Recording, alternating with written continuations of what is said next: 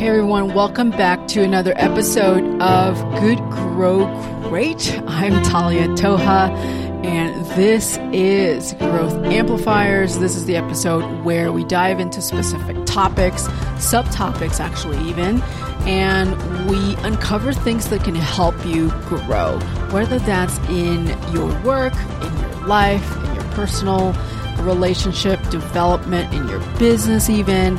All of that stuff we want to talk about and really kind of peel away and just find out at the core, what are some unusual, hidden, secret ways that can really give you massive momentum. And I love talking in this podcast about things like, how to find meaningful happiness and how to find success in a way that is still resonating with your values, things that are important to you, right? Time with your family, time to yourself.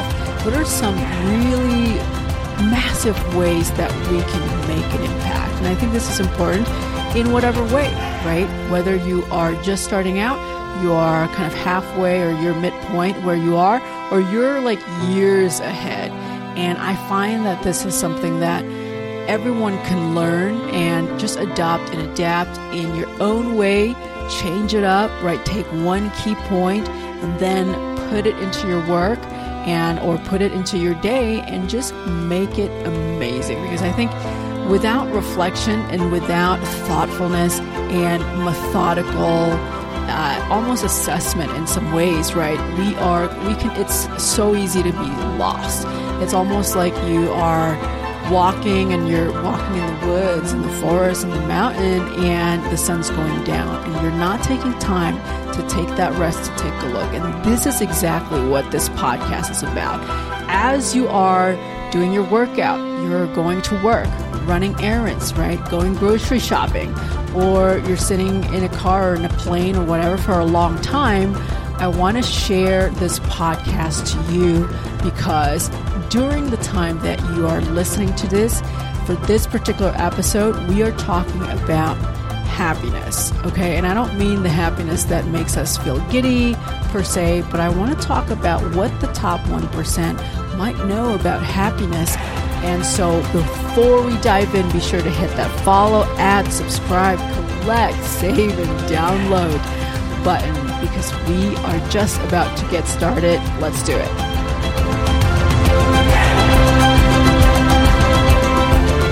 So I wanted to share with you this episode because one of the biggest questions that I get from my students who I advise and I consult and I coach is that, Talia, I don't feel happy, right? Sometimes they come up and they say, I don't feel happy with what I do.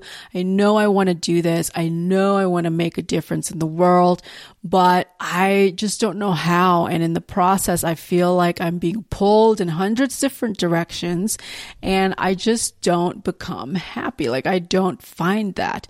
And I wanted to kind of talk for a minute about happiness, right? The difference between happiness versus fulfillment, right? Versus really that wealth building and the abundance related to that. So three points that I want to talk about, mostly because you can look at this from a Washington Post article that talks about this particular topic, and they really deconstructed a Harvard study that really focused on the 1%, right? And because the idea that they wanted to confirm or deny, right, is, okay, do the 1% really know happiness in a way that most people don't? And are they actually happy? And in what way? And so, I mean, you can read that article, you can search it on Google or what have you, but really the key findings that they have uncovered is that there really is a difference between happiness and fulfillment. Now, when I was just starting out definitely in my earlier years, I felt like we've been fed this idea that happiness is almost like a state of being, and it has to be like almost like a lifestyle, right? People would say, oh, as long as you're happy, right? Or, oh, are you happy in that job? right? And it kind of confused me for a long time, because what that did was that it made me almost always want to seek happiness, right? It's almost like an eating disorder. It's like, oh, are you full, right? We're not supposed to be full 100% of the day. And if we are, it's probably not good for our health, because we probably are constantly eating, right? Think about it. There needs to be periods of maybe not necessarily hunger per se, but just periods where you give your stomach a break from feeling full. And so I think happiness is almost equated to that feeling of fullness. And I think it's really a disservice to everyone. So I think when we were raised to find happiness, to be happy, right? It's almost like we've accepted that happiness is a lifestyle and it needs to exist 24/7, 7 days a week, right? 12 months a year, and on and on. So, and then whenever people are unhappy at their job, or when they're like growing their business, they think that something's wrong, when in fact, nothing is wrong. It's just that happiness, as the study had also uncovered, is that really they define it as sort of an in the moment state of being, right? In that moment, you are happy, or in that moment, you find it, you're having fun, right? Or you're fulfilled, or whatever, you're satisfied. Just in that moment, though. Happiness, right? That's what they're defining that as. Versus fulfillment, which they equate with long-term satisfaction, how things are going and projecting. Yes, even though there are peaks and dips, right? Highs and lows, is it going in an upward direction, generally speaking? Yes, of course, there are sort of these moments when you're not quite fulfilled, but as long as it's trending upwards, that's fulfillment, right? So notice the two different approach, in that happiness is almost like you have to constantly have that fix of constant. It's almost like you're on drugs, which is kind of dangerous, right? Versus fulfillment. I think you can get both, and you have to have a good relationship with both happiness and fulfillment. And one of the ways to do that is to understand each of their roles, right? Happiness doesn't exist without a degree of, maybe not so happiness. You're just good, you're just hanging out, or maybe a degree of sadness, or a degree of heartfelt disappointment. Because without that feeling of low, we don't know what the high would feel like, right? It's almost like you have this intolerance, and almost like you have this, you're immune to that feeling of happiness, and you're constantly wanting to push that happiness feeling up and up and up and up and up. Does that kind of make sense, right? So fulfillment is different though, right? Fulfillment is kind of this long-term, almost peacefulness and understanding of your direction, and with clarity too, which is just this beautiful, right? Beautiful feeling when you know where you're going, even if you had a bad day. Right? When you know that you are doing things in a way that you are proud of, even if you just got fired, right? So you have fulfillment. So a little bit different. And so the understanding that we have needs to be slightly restructured, I think, when it comes to happiness, fulfillment, and work and business. Right? Because I think a lot of people, we've been fed this idea that, hey, if you find that ideal job, you're going to be super happy all the time. You're going to get promoted, blah, blah, blah, blah. If you start your own business, you're going to be super happy. You can be your own boss.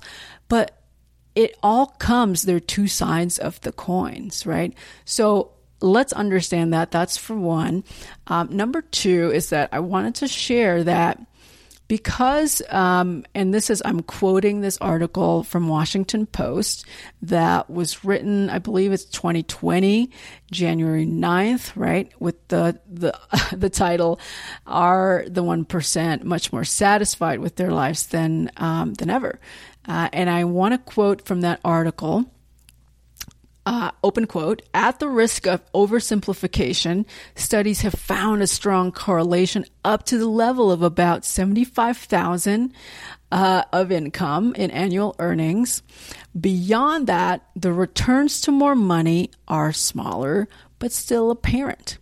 So, I mean, you can kind of understand and interpret this in many different ways, but one of the interpretations that you can take out from this quote is that for most people, and obviously in different parts of the world, the number looks different, right? But for a lot of people, up to 75%, sometimes it's, once you hit that 75, I'm sorry, I don't mean 75%, 75,000. Once you hit that 75,000, it's almost like the question is, well, why then work so hard if you can't enjoy life, right? It starts to have a different meaning because you're no longer working to survive and to be comfortable. You're now wanting to work so that you have more time to yourself in your life. And it's almost like beyond 75,000, there's all these other responsibilities, right? There's all these other added work and additional things to keep growing or to upkeep a higher level. And all sometimes at the cost of not being able to be at home when the kids are graduating, not being able to, go on weekend trips with your friends, not being able to maybe take off on a random Wednesday afternoon to just go work out, right? So you start to see that there's actually this almost, what you can call almost like an ideal elevation, right, for this group that they study. Now, your ideal elevation might look different, right? And I don't know what that is. I think for different people in different seasons, in different lives, with different philosophies of life, can look different. I mean, you might not need even 75,000. Your thing might just be, I'm good with making 30,000 and the rest of the year, I just want to ski in the mountain all day. Right? Whatever. Or for some people, it's like, no, I really need like 500,000 because I want X, Y, Z. And below that, that's not going to work. So the question is needing to find that ideal elevation that gives you fulfillment, long-term fulfillment, not just happiness, right? Happiness is good. You can have it every now and then.